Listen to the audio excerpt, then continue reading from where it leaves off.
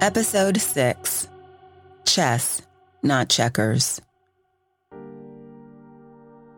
Pain patients and drug addicts are alike in the fact that they are both two groups of human beings, often misunderstood, that are in complete and utter pain and wanting desperately to escape that pain. And they are both looking to score.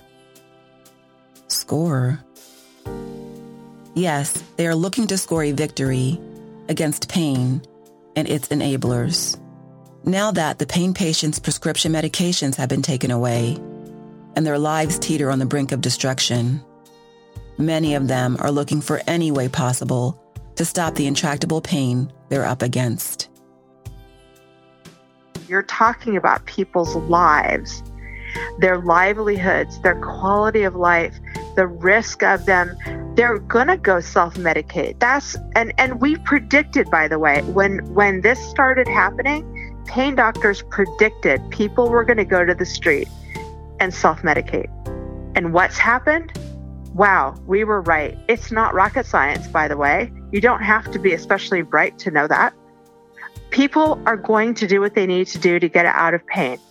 That's one of the primary drivers in the human brain. In any animal brain, you don't have to be human. You escape pain. A dog will chew its leg off if it's in a trap, right? You do anything you need to. You're going to go to the street. If you have people who are giving you drugs cheap on the street, you're going to do that. If they give you pills that are stamped Norco or Percocet, you're going to buy those. You're not going to think, could they be laced with fentanyl and kill me? No, because you're desperate. So some of the increase we've seen in overdoses have been legitimate pain patients legitimately seeking pain relief. Drug addicts, too, are in pain.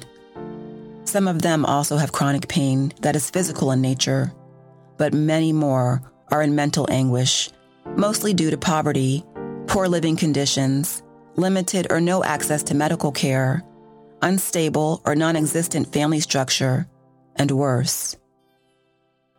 The opioid crisis was created by street drugs and by diverted drugs that went through pill mills in the period between the year 2000 and 2010. And what is killing people generally, increasingly more of them, is not the exposure to opioids.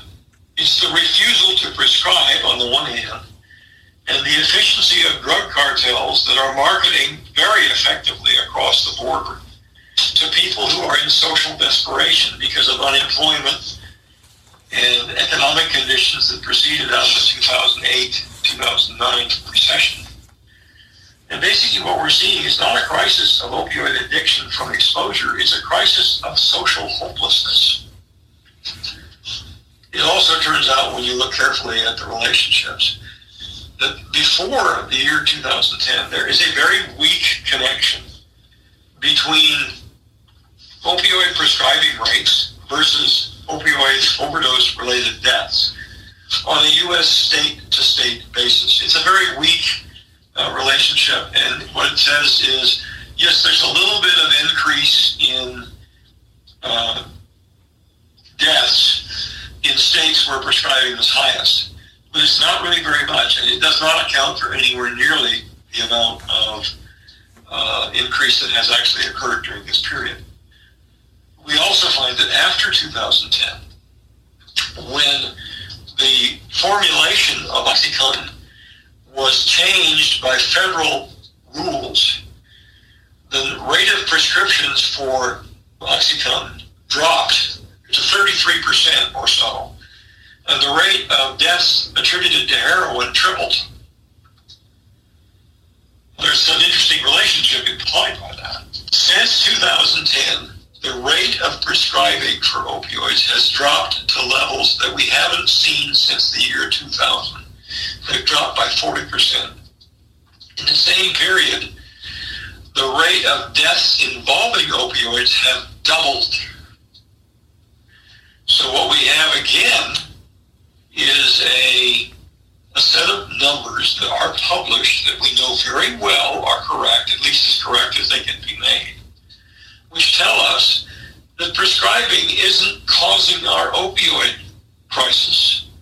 It's street drugs, dummy. And yet the CDC goes right on assuming that it's opioid prescriptions. And they go right on trying to restrict opioid prescriptions in a manner that is harming patients by the thousands. The solution to drug abuse, overdose, and deaths attributed to street drugs is easy, some say. Just simply stop the flow of drugs into the U.S.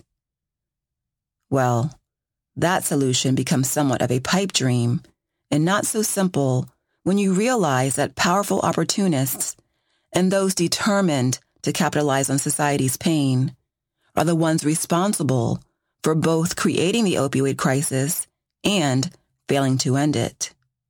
Okay, so maybe the war on drugs won't be won by the good guys. What can be done so that legitimate pain patients and their advocates win their battle and stop being treated like pawns in this game? Chagnon had this to say. People who feel like they're being really effective in advocating for public health have to listen to the other side of the story and the fact that we have not made a dent. In fact, it continues to get worse. The opioid, or I should say the drug overdose epidemic, continues to get worse. We lose more and more people. That was even before COVID. Than people who are using legitimate medications for pain. Let us, who know what we're doing, do our job. We trained for this. We trained a lot of years for this. A lot of us have been in practice for a long time. And we need to also get to the generations coming out of training now, because right now they're getting brainwashed into thinking these things are inherently evil. There's nothing inherently evil, by the way. I say that as I have an interesting background is that when I was at UCSF, I was at the Pain Management Center, and I was one of my hats I wore was director of clinical research. And I did 2 studies on thalidomide, of all things, in pain conditions. Now, thalidomide, if you'd think of any drug that was inherently evil, thalidomide would come, easily to your mind. But the fact is that you can use thalidomide safely if you screen people appropriately. And it's a lot harder to use than opioid. Opioids are much easier. But I can tell you, in both conditions we tested, people wanted to stay on thalidomide because it helped their pain. And I won't bore you with all of the reasons why we used it and why we tested it. But it's the idea that there's something inherently evil with a medication if you don't know all of the details about it. If you have somebody who knows what they're doing, we absolutely can use something surprisingly effectively, and we have for a long time. And what has also happened is we have, there's the ongoing, statements being made that there's no research about how safe and effective it is beyond 6 weeks. Well, you know what? There are a lot of people who wrote about their experiences. We have Melzack and Wall, who were the godfathers of pain decades ago, and their book is still the Bible of pain management. And they wrote passionately about the use of these medications and the underuse because of unfounded fear. We have lots of data that people have conveniently forgotten or just don't bother to look for because they're hearing the current narrative. And we need to have people to start thinking for themselves. In the younger generation, before my generation in 10 or 15 years retires, we need to have people who are going to say, you have a kidney stone? Yeah, you know what? I'm not just going to give you Tylenol for a kidney stone. Or, oh, you broke your leg? I'm not just going to tell you to take Motrin for your broken leg. I mean, there are just some things that are really horrific. We look at Albert Schweitzer. Albert Schweitzer, I still have his quote hanging in my office. He said, "Pain is a more terrible lord over mankind than even death itself." That was Albert Schweitzer. And as long as we have been dealing with medicine, healthcare, we are supposed to relieve suffering. That is our job. That is our primary job. We can do that far often than we can cure people. And we are failing miserably at it. And we are making it sound like we should be proud of it while we're doing it. And there is something sick about that. So if somebody comes up with a non-opioid, great pain reliever, wonderful. I'm a huge fan of a lot of other medications, trust me. But to single-handedly just toss away an entire group of medication because it's inappropriate, because politicians have told us so, or the DEA or medical boards or whatever, that's a travesty. It's a crime. It's something that we should have all been up in arms about. But now it's too late. Now we're really working from behind the eight ball. And what I hope is somebody somewhere in power will listen and really pay attention to enough stories from people across the gamut of this field to say, you know what, maybe we got it wrong. Just like cannabis. Cannabis was the gateway drug for decades, right? I mean, everything, it was evil incarnate for, as long as I could remember, until like 10 years ago. And then it was great for everything that ailed you. And now opioids are the thing that's evil. We were wrong about cannabis. It's not for everything, but it's not the evil thing that we thought it was. It's the same for opioids. It's the same for anti-seizure medications, for antidepressants, for anti-inflammatories, even for Tylenol. You want to talk to the liver transplant units across the country? Ask them what causes the most liver transplant problems, or a lot of them. It's Tylenol overdoses. But you don't ever hear about that. So we need people who are influencers in the field of policy and law enforcement, because that's where we're losing people. I have had so many wonderful colleagues get tagged by medical boards and the DEA who are wonderful physicians. And we've come close to losing them because of what happened. And they won't see pain patients anymore. They won't prescribe at all. And they are absolutely wonderful people I would not hesitate to go to myself or send a family member to. And this is happening all over the country. And it's disgusting. It's not American. It is disgusting. Lawhern believes that medical academies and associations can be helpful in walking back the travesty implemented by PROP and the CDC. June of last year, the American Medical Association published an open letter, 17-page letter, to the author who was the principal author of the group that wrote the 2016 guidelines. And in that letter, the president of the AMA told her name is Deborah Howry, that it is now clear that the CDC guidelines have been responsible for harming large numbers of patients. And that is a direct quote. It is also clear that trying to solve the opioid crisis by limiting access to pain-relieving medication is a mythology. The term mythology was actually used by the AMA. They also advocated that the CDC should go on record publicly advocating for the repeal of every state law that places a hard limit on opioid prescription rates or duration. And when you think about it, that's a revolution. Because what the AMA is saying to the CDC is, guys, you've got it desperately, desperately wrong. You've got to fix this. About the same time, AAFP and 5 other major medical academies or associations who represent over half of all U.S. doctors went on record in March or in April of 2019, basically saying that it is time to remove political interference from the practice of evidence-based medicine. And it is time to remove law enforcement officers from doctors' offices. Now, those are also revolutionary statements, but they're not being made by advocates like me. They're being made by people who have been charged with representing the concerns and interests of the profession of medicine.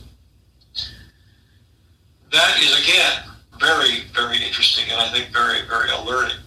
The US CDC declared that they were going to do an update to the guidelines that they wrote in 2016.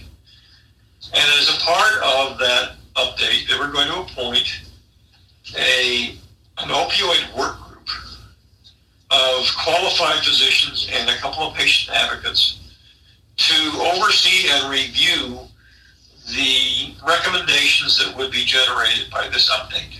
They appointed 5 writers to actually do the update. They established that the opioid work group would review the product of the rewrite writers at midterm before this document was again reconsidered and then submitted probably by the end of this year to the Federal Register for public comment. On July 16th, they held a meeting of the Board of Scientific Counselors for the National Center for Injury Prevention and Control with the opioid work group, because the opioid work group basically reported to the BSC. And the CDC website has both the report that the opioid work group made and the outline recommendations that were made as a part of the rewrite.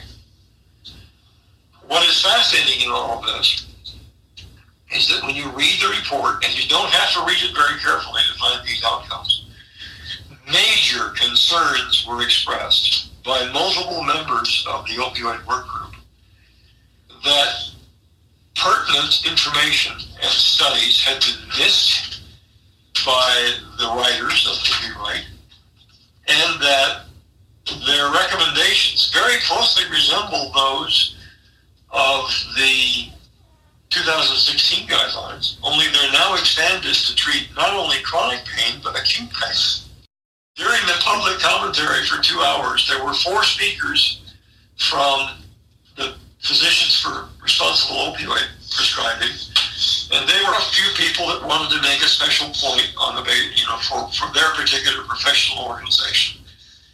But I'd have to guess that over 40 of those who commented during the 2 minutes each that they had were basically saying to the listeners and the Board of Scientific Counselors and the opioid work group, guys, you messed up big time.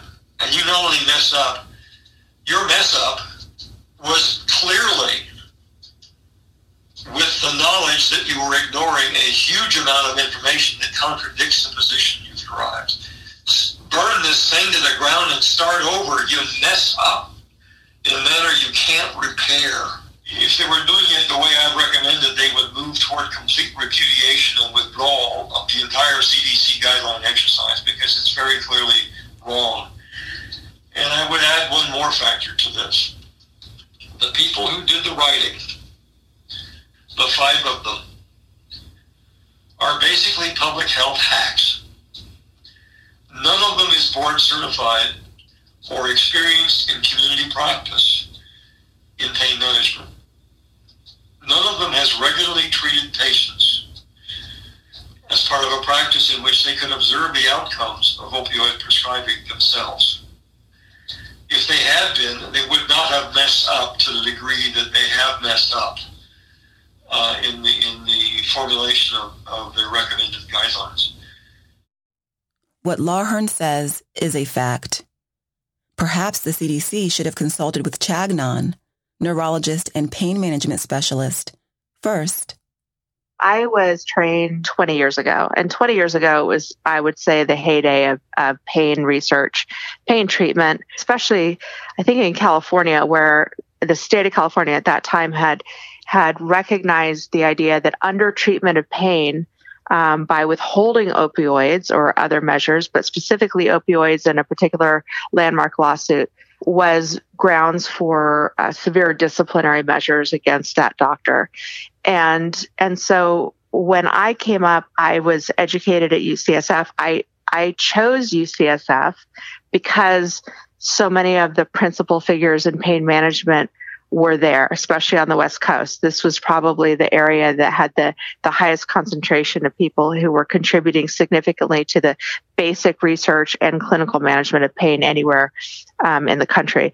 And it was at that time where people were saying, look, we have underutilized this class of medication out of fear. Can we show whether this group of medications can be used safely and effectively in people not only who are facing death from a terminal diagnosis, but who may, be suffering from significant pain from a non-terminal diagnosis. And that research started in the 90s, actually, and it had shown that yes, it could be safe and effective when the correct guidelines were followed, as in you monitored patients, you checked in with whether they were responding appropriately to the medication, whether they were having significant side effects or they were showing signs of abnormal dose escalation, all of those things. So I came into this field with feeling like that was a legitimate tool in my toolbox. Certainly not my favorite, but not one that I shied away from. And what I think I and other people of my generation looked at it is that if you do things correctly, you can certainly use these safely and effectively for a broad variety of kinds of pain. The notion that they didn't have effectiveness against neuropathic pain was disproven with a number of studies, and certainly all of our anecdotal experience. They're not for everybody, but no medication is. And so my approach over time has been, they're not my favorite drug to use because they come with so many potential complications, especially now. They're difficult to use more because of the pressures on us and the political situation. They're certainly not for everyone, but no drug is. They're not effective for everyone, but no drug is.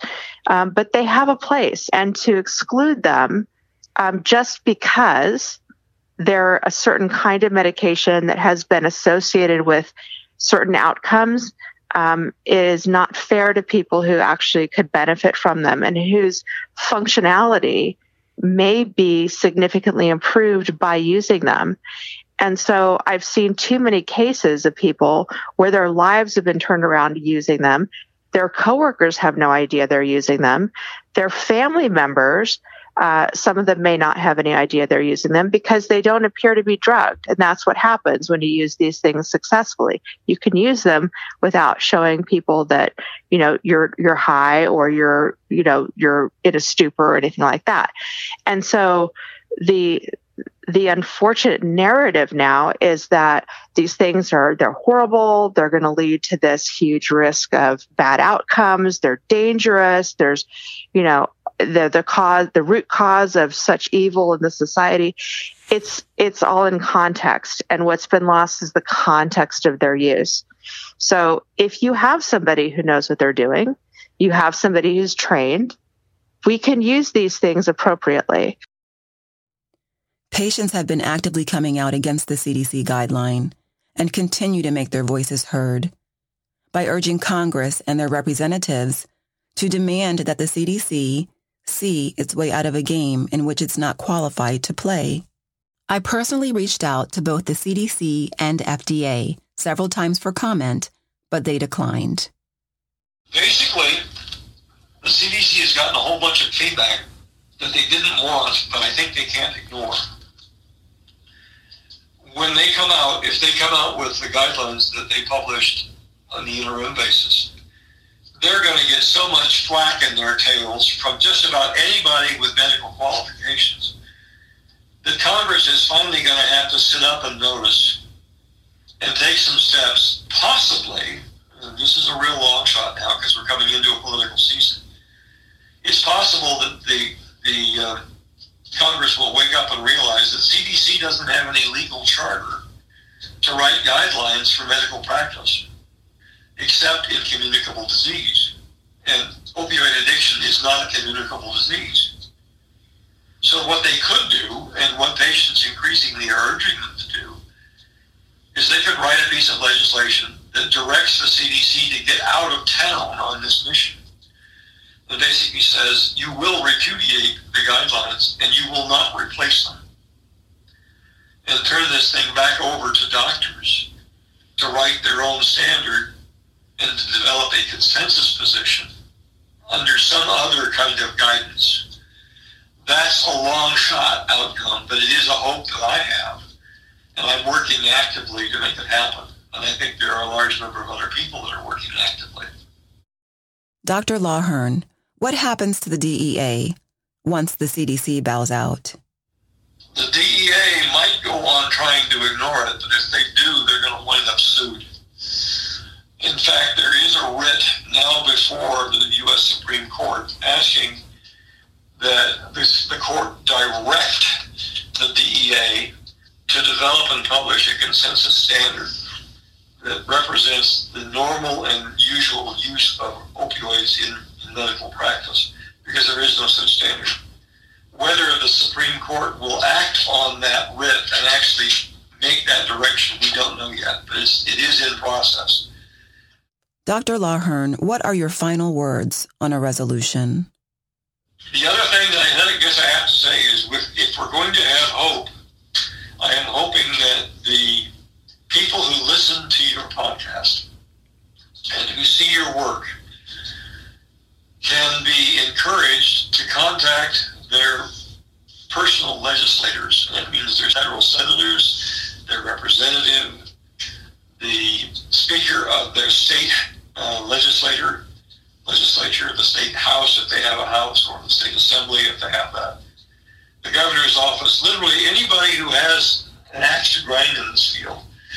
Contact them by phone, tell the staffer that you contact, you want that legislator to introduce evidence that forces the retraction of all legal restrictions on the use of opioids by doctors to manage pain. And that if they don't take that action, you're going to be very, very active in helping to elect their opponent in the next election. That's a language that if we have enough people do it, might get some really serious notice. But like I said, there's a lot of shouting voices out there.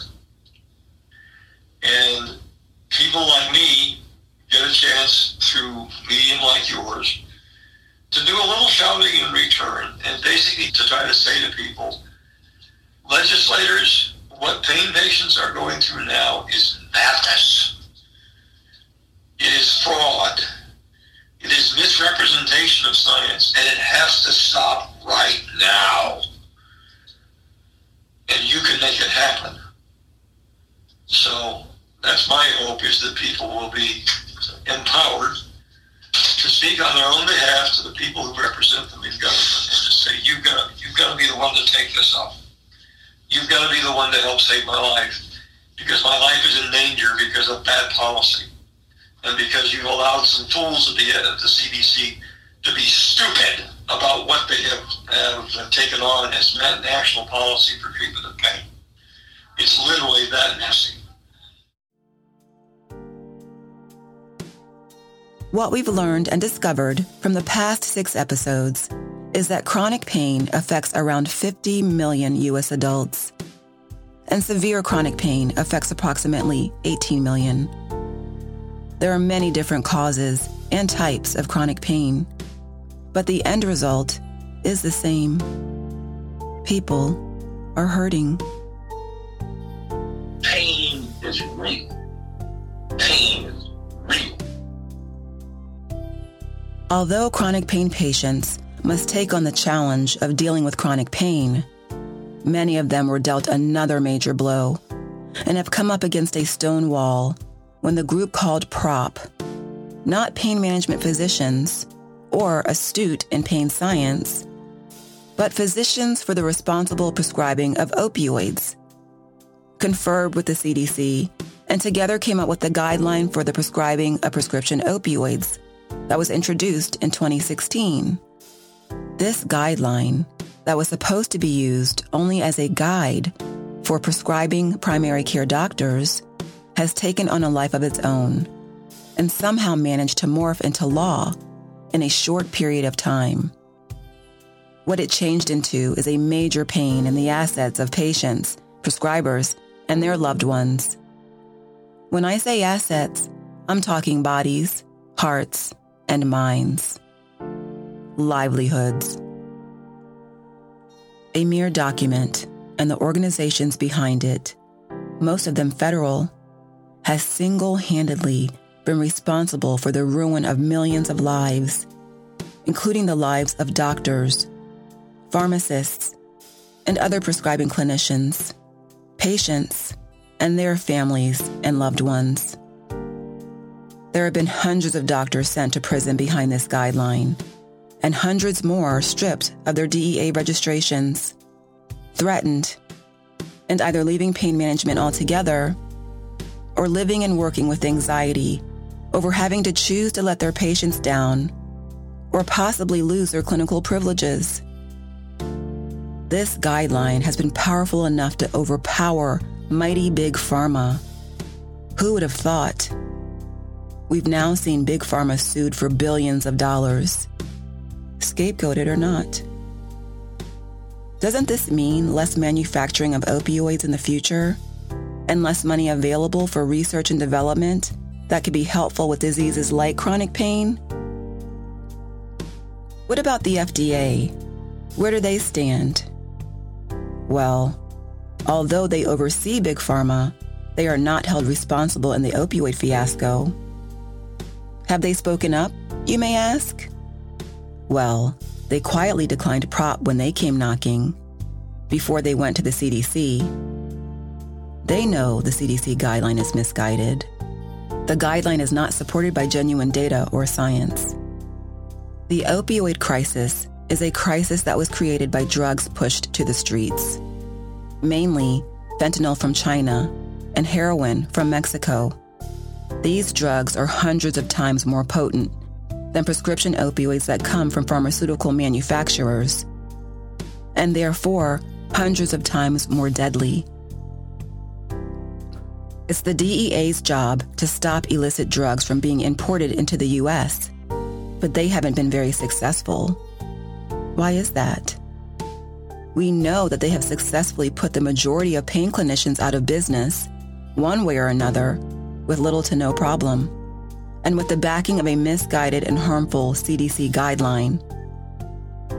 Now that pain doctors have virtually disappeared and opioid prescriptions have declined by at least 40%, there are millions of pain patients suffering and feeling desperate and hopeless. This has created another crisis of overdose and deaths of pain patients that have gone to the streets to get pain relief. So although prescriptions for narcotics have declined, overdoses and deaths continue to climb. What is the solution to this troubling conundrum? The general consensus is continue to fight, strategize to win. Call, write, or go to your personal legislators and demand that the CDC guideline be eradicated and that control of pain medicine be put back into the hands of pain specialists, where it belongs, and no one else. Use your voice. Make it count. Have faith. In other words, play your position well.